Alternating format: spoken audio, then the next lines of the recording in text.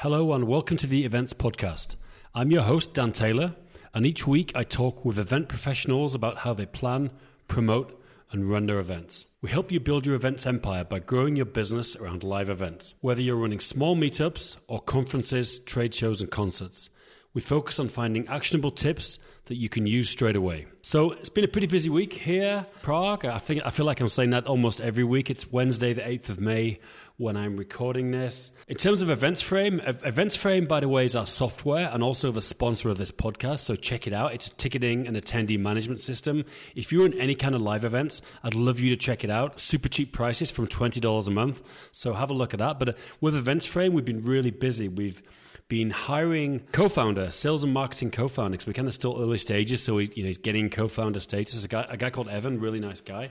So he's working on really ramping up our sales. He's doing Google AdWords at the moment, helping get our website across on WordPress and looking at direct sales. So excited to be doing that. And in terms of Apps Events, obviously my main business and the Google for Education partner company, it's a busy time of the year. Like now before kind of June, we're really planning our events for the fall or the autumn if you're British.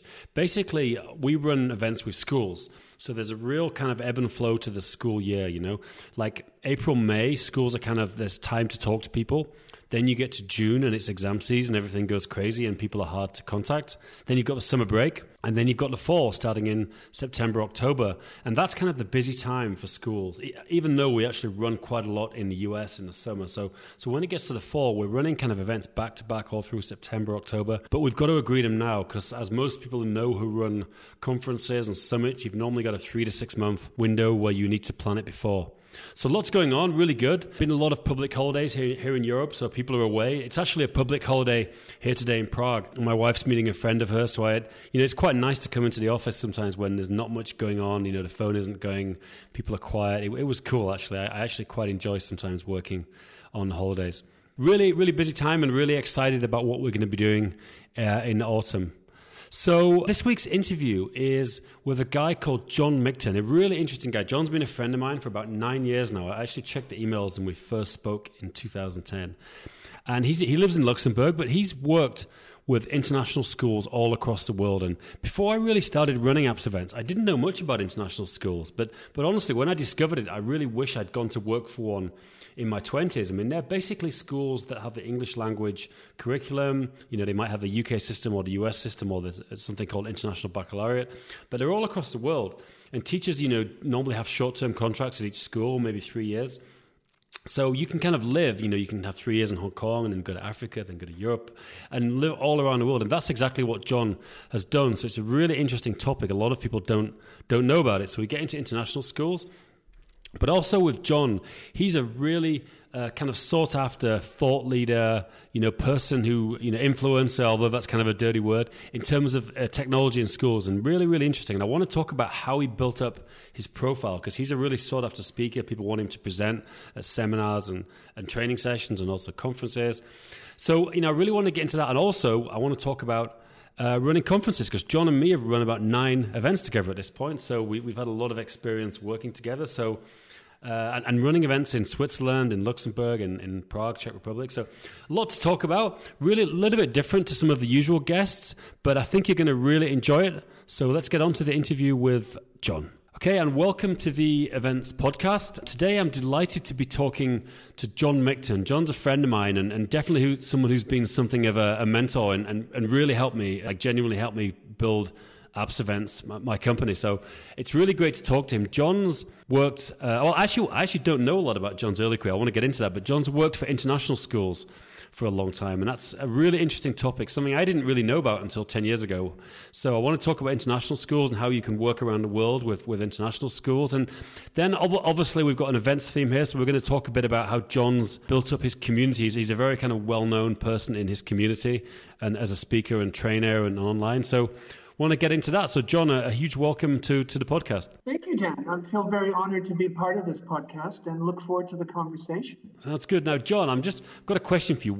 I was just looking at our first email, when would you think we first met? I think it must have been 2007 or 8. Wrong. It was actually 2010. I thought it was a bit earlier as well. Yeah, 2010. So it was 9 years Okay, we were actually introduced by Matt Hayes, a guy, Matt Hayes. I actually haven't spoken to Matt in a long time. I don't know if you have, but he's a guy who was in Prague. Yeah, that's right. Okay. I don't know why I said 2008, but anyway, 2010. Yeah, I remember Matt Hayes introducing us, and we were talking about Google. I think Jakob and I, my IT manager, and Matt said, "Oh, you need to talk to Dan." Exactly. And at that time doing the coursework. Yeah, exactly. Yeah, I had a software, course director we had back then, which was, and I was, it was interesting. You were kind of, so I'd started Apps Events, and I hadn't run any events at this point. It was actually called Cloud Source Solutions, a company, if you remember. And I remember. You were actually my second customer, although, I was kind of cagey about it, but you were you were great and really helping me get started. The first one was Anglo-American University, and I helped set them up with Google Apps. And all that stuff, and then it was you guys, and it was great. It was a really interesting time, I was like starting a new thing.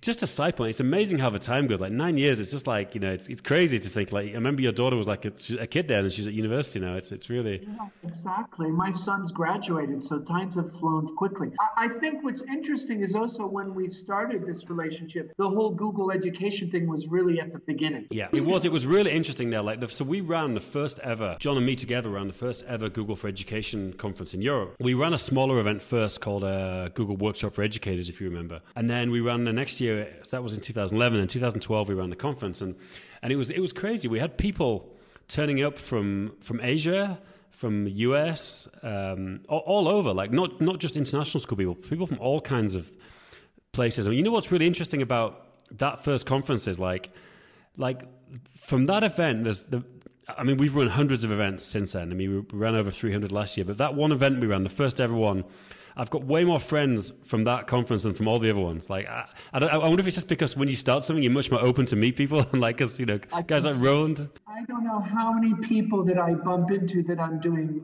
work within my own context here at the International School of Luxembourg, or when I'm consulting with schools or doing workshops, presenting, that say, "Oh, I met you at the Prague event." And I'm thinking, wow, that's a long time ago.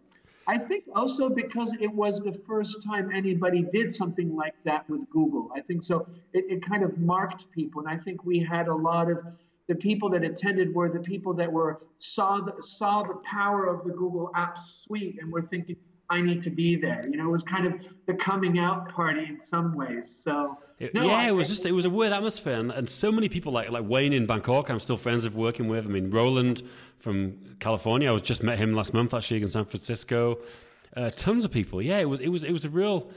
We did it well. I'd never organized a conference before then. That was, and that was kind of a big event to do. I think we had maybe 170 people, something like that. It was pretty big. It was quite a large turnout, much more than we anticipated. And and I remember because Jakob and I were kind of doing the stuff at the International School of Prague, and we were just like, wow, this is actually much bigger. But it's amazing how we pulled it off. Yeah, it was really and that kickstarted, because at the time I was just wanting to do that one event actually, and actually it's funny how you just go down a certain route, and then we did, because I was doing a lot of other consulting, like in terms of Google stuff, and just running that one event, I really enjoyed it and thought I'll just do more of these events, and that became pretty much all I did for the first 4 years. Literally just repeating that kind of event across the world, like across Asia, Africa, the US, Funny how it goes. But John, I want to take a step back. If you look at, I was just posting on the Facebook group that I manage. We posted your all the events that you're doing, and Asia is chock-block full. Yeah, Asia's huge. Like I'm actually, so I don't know if I mentioned this. I'm taking the family out there for 2 months. Because we've got so much going on in the fall. I just thought it'd be really cool to start, especially because, as you know, I've got a 10-month-old baby now.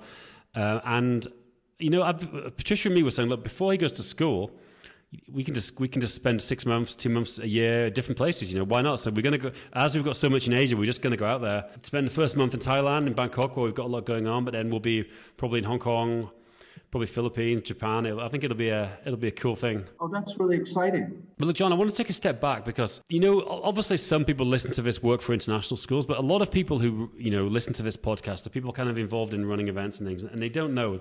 And it's interesting because before I met you, probably maybe a year or two before, I'd started to learn about international schools. Before that, I didn't really know about them. And just to give a bit of background, I mean, John, you can correct me, but essentially an international school is typically an English language school, although there's German and other language schools, based in, overseas, not in a non-English speaking country, and they typically run either the UK curriculum, the US curriculum, or something called the International Baccalaureate. So they're kind of private schools, typically English language in foreign countries. Usually independent, so they are financed independently and have a board of trustees or governors.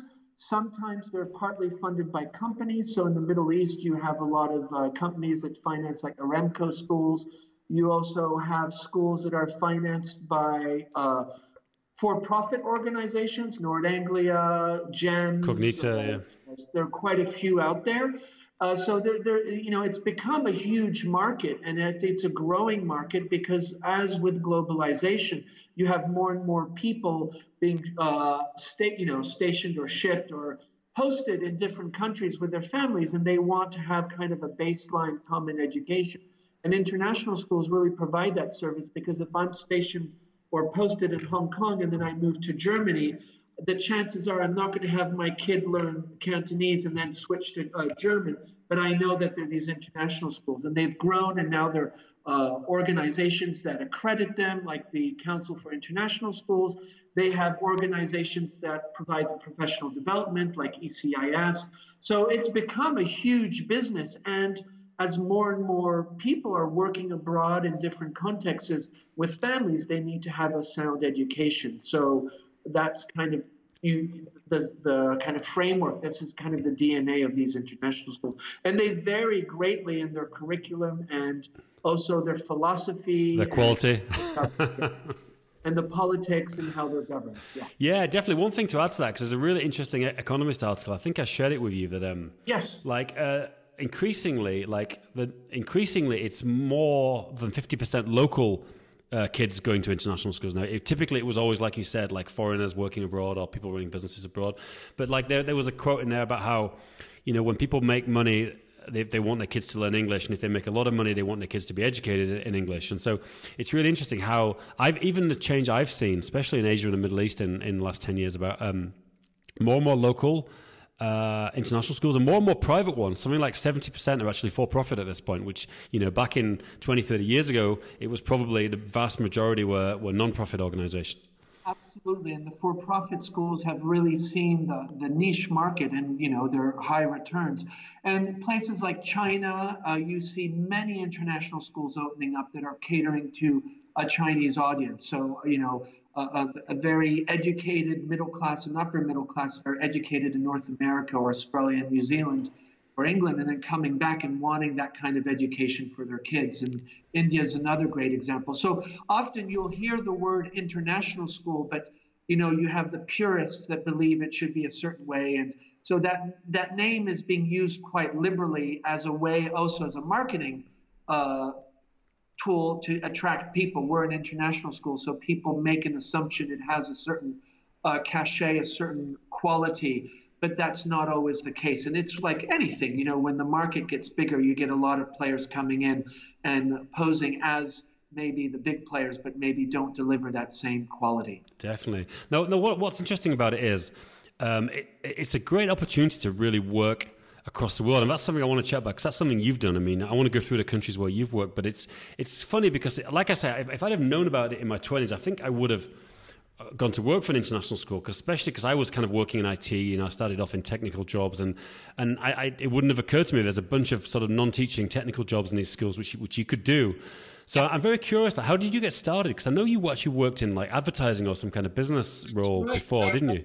Worked in advertising. I did a stint at the Swiss television. I'm originally from Switzerland, and I worked for Warner in Boston, and we were selling. It's when CNN, MTV, and ESPN were first launched in the early 80s. And one of the things that they were starting to do was selling ad time, a cable ad and TV ad, and I was involved with that.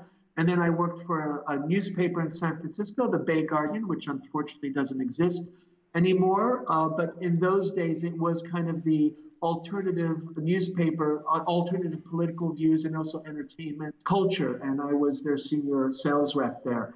So I had a background in that. And then my current wife, Tracy, and I went to Japan and we lived there. And then we went on a long bike ride. We cycled around the world for a year. And there we bumped into, in Singapore, to a woman that was a acquaintance of a friend who was an international school educator. And I remember we went to her apartment in Singapore, and we had this image of teachers, generally in North America or Europe that are well paid, but, they're not rich. And she had this beautiful penthouse suite on top of a floor with a maid that was cooking. Singapore is crazy. There's what's the big school in Singapore? Singapore American School. Singapore American School, yeah. She was the curriculum coordinator at that time there. And we suddenly saw that and we were like, what is this? And we learned more about it, through her. She was very gracious and hosted us and also and then when we came back after our bike ride, we decided, my wife was in the retail business and I was in advertising. We thought of reinventing ourselves. And in California at that time, there was a big move to encourage people from the business world to go into education. And we both enrolled at UCLA. They had programs to encourage people that had been in a professional capacity in another area to explore education. And there was funding and a program. And we went through UCLA. And there, when we were at UCLA, one of our professors had been a superintendent at an international school. And so that topic came back, and he had suggested that we go to recruitment fair. We were at the time also teaching at LA Unified as we were studying. And we went to recruitment fair, and we ended up in Tanzania in our first international school, and there we go. Cool. So there's a few things about that for people. Anyone listening to this and may be interested in looking at this, because it's a similar situation now in a sense that, like for example, if you want to be a teacher in the UK, there's a huge teacher shortage. There's a bunch of ways you can, very easily and cheaply get your teacher certification and even go and do something like this. And most of these jobs are found at job fairs. There's a bunch of these job fairs, isn't there, in the US and in Europe, and that's essentially how most people get their jobs with international schools. Exactly.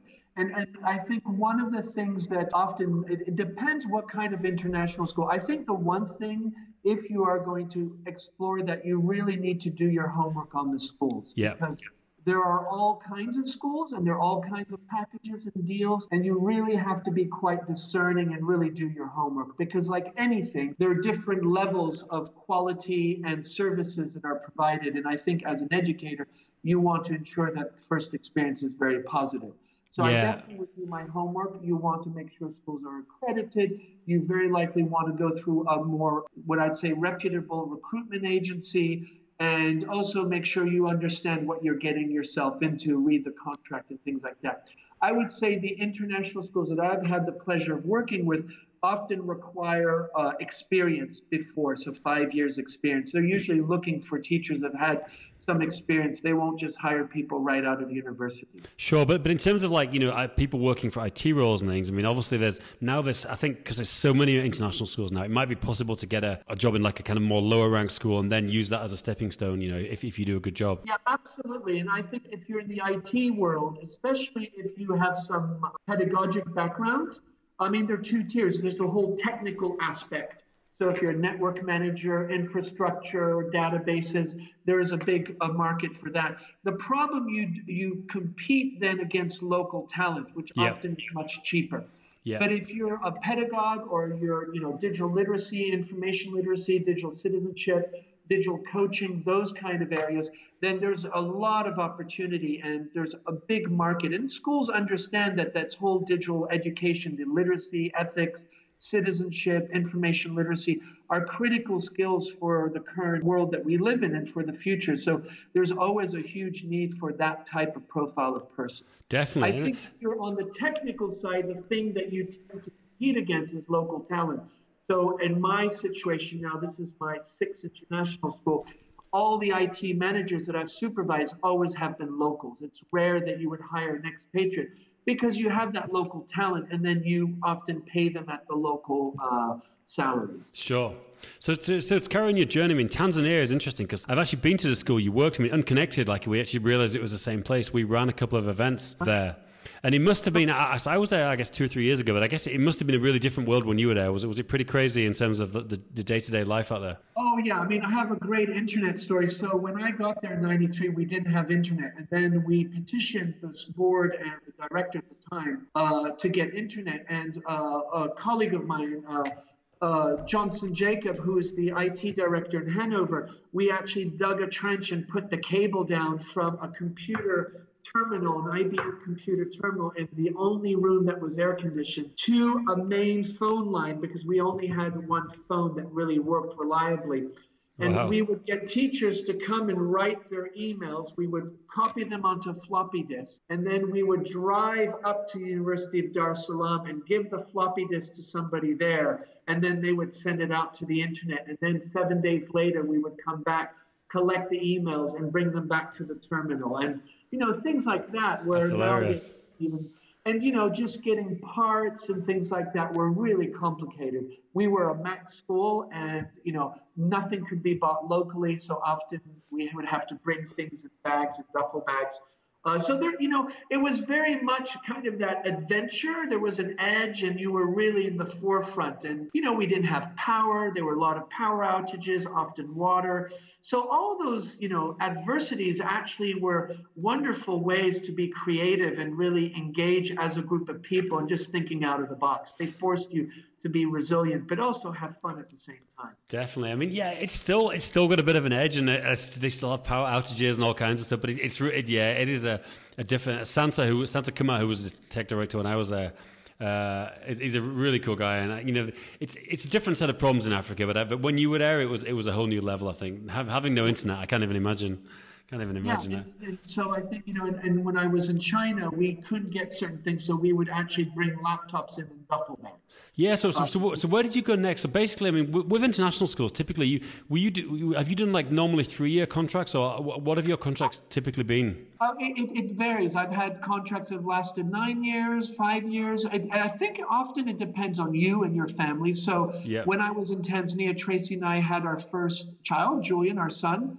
And then we realized that maybe that environment was not the best environment to, have a young baby, because Tracy got malaria, and they were just, it wasn't that it was uncomfortable or the place was bad. It just, for us, it was a time to look for something else. And we moved to Beijing. So we went to a recruitment fair in London at the time. It was the ECIS was recruiting, and we got a job at the Western Academy of Beijing in Beijing. And so we went to Beijing, and we were there for 4 years. So usually it depends. And then, it depends what your career path is. I was really interested in the IT area, and I was interested in becoming a coordinator and having more leadership. So often when you're working your way up, or however you want to call it, sometimes, you can't do the move within the institution. It's better to go to another one. And that has been my trajectory every time I've gone to another school, because I'm looking for a position with more challenges and responsibility. Definitely. It's funny about Beijing, actually. I'm talking to a good friend of mine,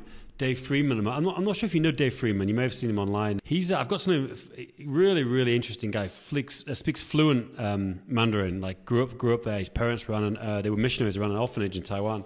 So his friends were like the kids in the kids in the orphanage. So, and he used to work for a school called Morrison Academy, and now he works for a Chinese billionaire in Beijing. And we're talking about doing an event together, hopefully end of this year. So I've never been to Beijing, and we're going to do. It's not going to be a Google event because there's no Google in China. It's going to be I might try to get you involved in it. Could be some interesting stuff. But what was Beijing like as a place to live? Like, obviously there's a crazy pollution and traffic and things, but was it enjoyable to live there?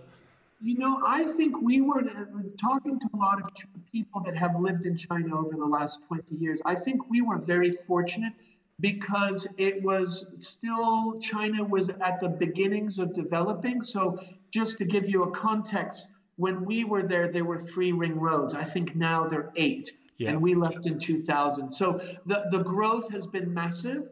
I think we were there, and you still had a lot of the old hutongs, and what I would say kind of the last remnants of that kind of Maoist communist China that we all see through, kind of with a certain through history and National Geographic books. So I think, but there was definitely an accelerated change. The school grew immensely. When we left, there were maybe 250 kids. The school now has 1,800 kids. Oh. So there's been immense growth. We loved it. It was, still at that time, you couldn't just travel by yourself. You had to go through the official Chinese tourist office. So, there were still those kind of adventurous challenges to it. I think it's become much more open. It's a first world country. It's, cosmopolitan, all the trappings that you find in any big city you find in Beijing. At that time, we were really in that transition where they were moving to that. Yeah. And it was a great adventure, and it was wonderful. We were in a school that was growing. The school had opened up the year before we came, so there was a lot of great opportunity. We actually started a laptop program in 1996, and I don't know if we're the first international school to start a laptop program. I don't think there are any historical records but things like that. And also, we didn't have internet. We got the internet in. So there were a lot of things where you, as a team of people working in that environment, you always felt you were kind of, trailblazing new things. And that was really exciting. There was kind of a energy and edge to the day that was really quite invigorating when you're in that environment of, teaching kids and working with kids and colleagues. Definitely, yeah. What was I guess were you living the school organized an apartment close to the school or on the school when you were living there then? Yeah, it was funny. We actually lived in the old summer palace. So when we got there were some restrictions where people could live. You couldn't live anywhere. So there were dedicated apartments for foreigners. And our school actually put us in this village, which were old hutongs, which are these big houses where you have an interior courtyard. And we actually, this sounds crazy, we had every day a cleaning service would come and clean our whole place. So it felt like a hotel, but we weren't in a hotel. That's cool. And the 2 years in, they changed the law and you could live wherever. And the school actually moved us closer. So we lived in the Asian Games Village, which now is the Olympic Village. And so, it was somewhat compoundy living because at that time you couldn't just live anywhere, but that opened up gradually and more faculty would go and find their own places. We did get shut down for 10 days because the U.S., during the Balkan War, the Chinese embassy was bombed in I remember that happening, yeah. And so we were an international school and we were confined to our apartments for an amount of days, and we ran school using Claris. I don't know if you remember Claris homepage, which was an Apple product to make websites. And we would get teachers to give us the content, and then in my apartment, I would put the floppy disk with the content, and I had a Claris homepage website, and we would communicate to parents that way. And I would use the dial-up, and then we would, post the things, and then other parents could get activities and things like that. Wow. So it's that kind of stuff which really, you felt was kind of frontiers-like a work that really made it exciting, and there was a bit of an edge to it. And now I think, things are so seamless. We have our iPhones, and everything is just instant. But at that day, you definitely felt you were kind of, breaking new ground in some ways. I think the Chinese world always feels foreign, just because of the scale of it and have a difference in the language and the written language and everything, Absolutely. Even, although now, like I've got a few friends that live in Taiwan and commute like Dave, the guy I mentioned, does, just because the pollution now is crazy. It has a serious effect on your health, if you live there all the time. And that's why we left, because in Beijing, we had our daughter, Sophia, and both of them contracted chronic asthma. And actually, Tracy and I and a few colleagues of ours, we used to cycle from the Summer Palace to where the school was, which is a good 50-hour bike ride. And we would wear these masks, and when we would take them off, there'd be charcoal falling off. And it was just unbelievable, the pollution at that time. That's crazy. And most of that was because they were still doing our apartment buildings and everything were heated by coal. And a lot of the factories and the industry was really, some days you couldn't see 4 or 5 meters ahead.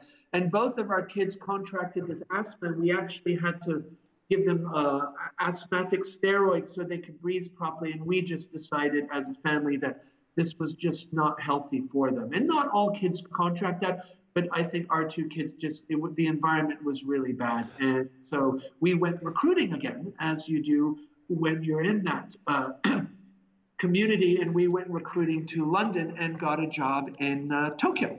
Yeah, which was Tokyo, another one of my favorite places. I love Japan. Fantastic city, my favorite city, absolutely. Yeah. It's funny talking about favorite cities in Asia. I'm not sure. For me, it's either Tokyo, Bangkok, or Hong Kong. I think probably Hong Kong. There's just something about that place that I've been going there since the mid '90s, and I really like it. Early '90s actually, when it was still British. I think it's also your relationship. So my wife and I, Tracy, had worked in Japan prior to becoming educators, and she worked for Mitsubishi Caterpillar, and I worked in a local government office, and we actually learned decent Japanese. So I think for us, Tokyo, because we can speak Japanese and we had that local connection, and when we went as educators to the American school in Japan, there was already that strong connection with the culture. So I think that often has a big impact on but I agree, Bangkok, Hong Kong, Jakarta, I know a lot of people don't like Jakarta, but I have definitely time for Jakarta and Taipei. I've never been to Jakarta as well, yeah. It's my favorite city because it's the Japanese culture and just the city itself. There's just anything is possible. Definitely. And Taipei as well. I love Taiwan. That's the other place. I've only started really going a lot the last few years, and that's another place that I was there twice last year with the family, actually. I really like it. No, I love the opportunity to live in these different countries long-term, 3-4 years, and you really get an opportunity and chance to get to know the cultures, even though you're in an expat bubble and often you're not interacting with the locals. But if you make an effort or spend your holidays and really go and explore the country, and that's something we always did. We would always make sure to spend our holidays in country and travel as much as possible. Yeah, that's a good way to do it, because that's definitely a downside. A lot of people almost try to deny about working for international schools. That a lot of people stay in a kind of a bubble of not only just expats, but often people in their own school, and it's sometimes hard to break out of it, I think.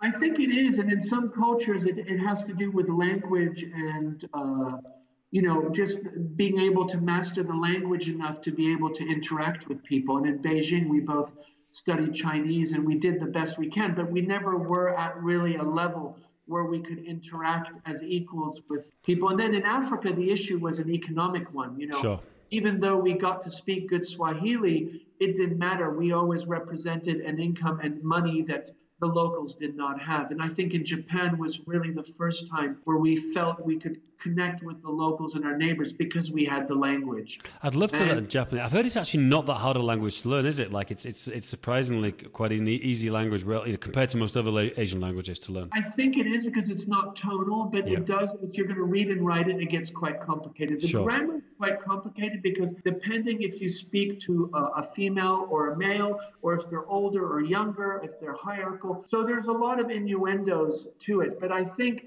you can quickly get a basic level and speak it quite easily because it's not tonal. And what you see is what you say. Definitely. So Japan, was that after that you came back to Europe and your European stuff? Yeah, so after Japan, I actually got headhunted to come to Prague. Yeah, which is where we met. That's where we met. And I was there for 9 years. And that was a fantastic adventure because when I landed there, there was just an IT manager and myself. And over the years, we, with the leadership team there and Jakob Servi, the IT manager that we worked with, that school really engaged in an incredible process of changing and growth and what I would say innovation. And really, I feel so fortunate in the 9 years we implemented laptop programs, we brought the Google Apps. We did a lot of things with digital citizenship, and both the directors there, Robert Landau and Arnie Bieber, I think, had very strong visions, and the leadership teams there, all of them were really engaged in working. And the faculty, it was really just, you have those moments in your career where you feel you hit the sweet spot and, everything is in place. And there were a lot of challenges, but I think as a school community, the faculty, the students, the parents, the leadership team, everything really fell in place, and I had a wonderful opportunity to really innovate and bring about some significant changes, not alone, but with the team, but having that autonomy to encourage people and build a team that really, I feel, made a difference. And that school, you've been there many times since, has really grown and built from that. But that really was a unique experience. Definitely. And I think it was also at the time when a lot of things were changing. YouTube came online, the Google search engine, and things were really changing. Apple, the whole iPhone, the iPad. So as the pedagogies were changing, the hardware was changing, and kind of there was this relationship. And we hosted the Apple Global Leadership Conference, and working with you and the apps events. There were just these things happening kind of in unison. Not only was the hardware becoming more seamless, it was the whole idea that, apps, that app culture where you didn't have to be a coder to be able to do a website, that you could collaborate, not having to, create a unique network, or everything became more consumer friendly. And also it was a transition to cloud computing being the kind of the standard, as opposed to just like a hybrid. Like schools were moving to 60, 70, 100% in some cases cloud in this time as well. Exactly. And before we had to have servers, and we needed file servers and everything stored. And suddenly all that disappeared, and you could just open a Google account, and suddenly you could have hundreds of people, and that just liberated you with a lot of the mundane, backups, UPSs, all that kind of stuff that you have to do to maintain a robust network and file service. So that, I agree, is the cloud computing for me just liberated us and allowed us to start doing. It then also brought a whole new set of issues, as the ethical issues of, social media, privacy, and, moving from a private world to public world, and this whole surveillance capitalism. So, we gave something up for convenience, but by that convenience and seamlessness, we now have a new creative tension with the surveillance economy and a lot of the ethical issues. And also the rapid pace of change. I think, a lot of schools are engaging with it, but for a lot of teachers and parents, it's quite difficult because it's so different from what their point of reference is. And how do you mindfully move forward and engage with that, but not also lose the things that really work and the things that make your school function and make your school a place where parents are satisfied that they have got a product, that there's a good return. Definitely. And I think that's where we are. We're kind of in this messiness now. Definitely. Well, that's a good point to move on to this kind of event stuff, I guess, to finish off, because that obviously Prague is where we met, and I ran my first ever events with you. It's interesting what you say about the whole privacy, digital citizenship stuff, because I think for me, that's almost like, even though your day job is tech director, I think that's what you're the most interested in. Because if you look what someone posts on social media, you can see what they're really interested in. And I think for you, that's like the area that you're really the most passionate about, if I was going to guess. Yes, absolutely. I mean, I personally feel that, we missed the boat in 2007 and 8 when Google and Yahoo start personalizing the web. And, I'm sure everybody's seen the TED Talk about the filter bubble and all that. I think, schools, one of the challenge we have is that we tend to be complacent because the things that we do are quite delicate, working with kids and, is pedagogy. It's much harder to beta test things. You have to be far more mindful. And parents are paying money. They don't want their kid to be an experiment, They Definitely. want their kids to pass exams and get to university. And I think as schools now we're grappling, and I think many schools still are challenged by it, is this whole idea, this shift to where actually when you go on the internet, are you really searching what you want, or is it the curated experience and the surveillance and the filter bubble that suddenly are pushing you to those different choices? And I think that conversation is one that we're not having. Definitely, but I think for me, the company that's been the biggest issue, obviously we haven't really mentioned, is Facebook, which is kind of like, it's not as much on your radar, I guess. I'm sure it's on your radar, but in terms of schools, typically don't use it that much. But Facebook is like that. This is what shows how it can all go really horribly wrong. I'm actually just reading the new Wired magazine today, talking about all the stuff Facebook's been going through, and it's just like. It's almost the filter bubble, as you mentioned. Like that's the extreme end of the kind of thing it can cause. And I'm not say I completely hate Facebook, because they've done a lot of amazing things as well. But like that's kind of the one edge case when the whole thing has got a bit out of control, I think. Yeah, and I think Facebook is a great example, and it's often a target. But you have Instagram, WhatsApp, and then you have in other countries like WeChat, and a lot of other places, even in Brazil and Russia. this surveillance capitalism is suddenly everybody's realized you can make a ton of money and you can really get to know who you're dealing with. Yeah, and big you data. can at some level manipulate them. That's very powerful. Definitely. And if you're trying to convince a whole cohort group of people to buy a product or believe in an idea, then this is an unbelievable weapon. And, I think Facebook is often the fingers pointed at them, but the reality is the GAFA, Google, Apple, Facebook, Microsoft, you name it, they all need to do it because that's how you generate income. Uber, the grocery store. So I think the one thing that for me, I'm starting to understand is that capacity, and I don't say it very well, but I would say Shoshana Yobov, who just wrote the book Surveillance Capitalism, says that the idea of self-determination, we are losing that capacity, and I call it free will. Do we still have the free will that you and I, our generation, Dan and John, had early on? Maybe we didn't have as much, but I sense that level of free will is being diluted more and more. And it's diluted in a very sophisticated way. And that sophisticated way of fake news and surveillance and privacy, we as educators, I think, need to really learn and understand it. And I think what schools aren't doing, we're not doing the professional development to equip teachers to have those important conversations. Definitely.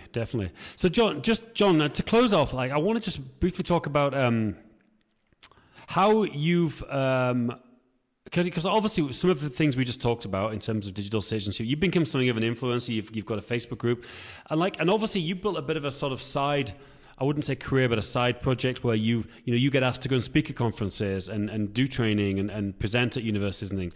I'm just wondering, if you have any concrete tips for how you manage to make that happen for some, maybe not necessarily someone working at schools, but just people in general who want to be, because get expertise in a specific niche and go off and be paid usually or for free or for money to go and train on this. Is there any concrete things you can say you've done to sort of build up this sort of profile outside of your regular job to go off and present at events? Yeah, I think for me the biggest thing is relationships. Yeah. Is building relationships, and it's relationships that are built on respect and being a listener more than a talker. Yeah, and long term, this is something I've learned from you. It's it's all about relationships are not just something you build over 6 months. I've got a lot of business relationships now, 10, 15, 20 years now, which and things come back, and I think that's part of it as well. Yeah, I think it's the relationships, and also when you have those relationships, that you're really very mindful of listening and being humble. And I think being humble in the sense of saying, I'm going to listen to you, and making sure people understand that you've listened to them, because when you're talking or engaging with them, they understand that you've heard them. Sure. And, in the consultant world, I think there's a lot of ego. One thing that I have done is always made sure I'm always working in a school. And today I was, doing things that are not very sexy and interesting. I was under a table pulling a cable because something was not working, and I was helping a teacher. I think also it's about giving. I really believe it's about giving and not expecting things to come back. Yep. Which often is very difficult, because there's a great book, and I'm sure many people are familiar with it. It's the book Give and Take by Adam Grant. I don't know if you've read it. I haven't read it. I've heard of it. I need to get it. A few people have mentioned it. And these books always you have to take with a pinch of salt. And I think also it's being persistent and reliable. So I post every day on Twitter and my Facebook group and LinkedIn religiously. Yeah. And I don't post, it's not about amplifying who I am, it's amplifying about the ideas that are important for us collectively. And out of those three, which would you get the most engagement on out of interest, out of the three? I would say it's interesting. I get engagement by all three, but very different groups of people. Right.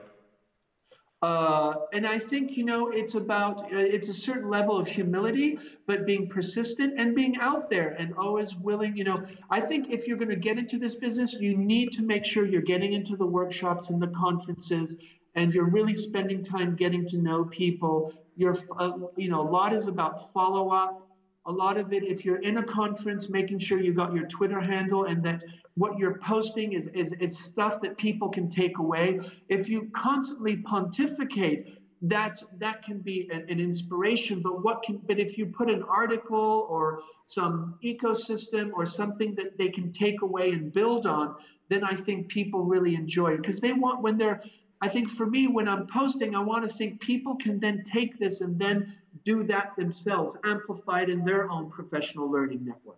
Definitely. So, and I think also being in international schools and being multiple international schools, you get to know a lot of people. I teach at the Principal Training Center. So I've taught now, I think over 500 heads of schools and principals. So that's a great way to make connections. And it's always, when people connect with you, making sure that you have time for them whenever they connect. Yeah, not definitely. Saying I'm too busy. I think, there's no magic, but I think the relationships is the most important one. And, relationships that you show empathy and humility, and also are always willing to give and be there to support people and not come too strong with judgment.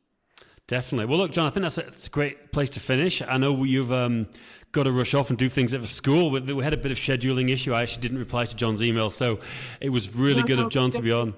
Pleasure. And I just, I want to say, Dan, it's been fantastic watching Apps Events grow, and having been there at the beginning and seeing what you guys are doing, and also just having been to a lot of events, the buzz that people get.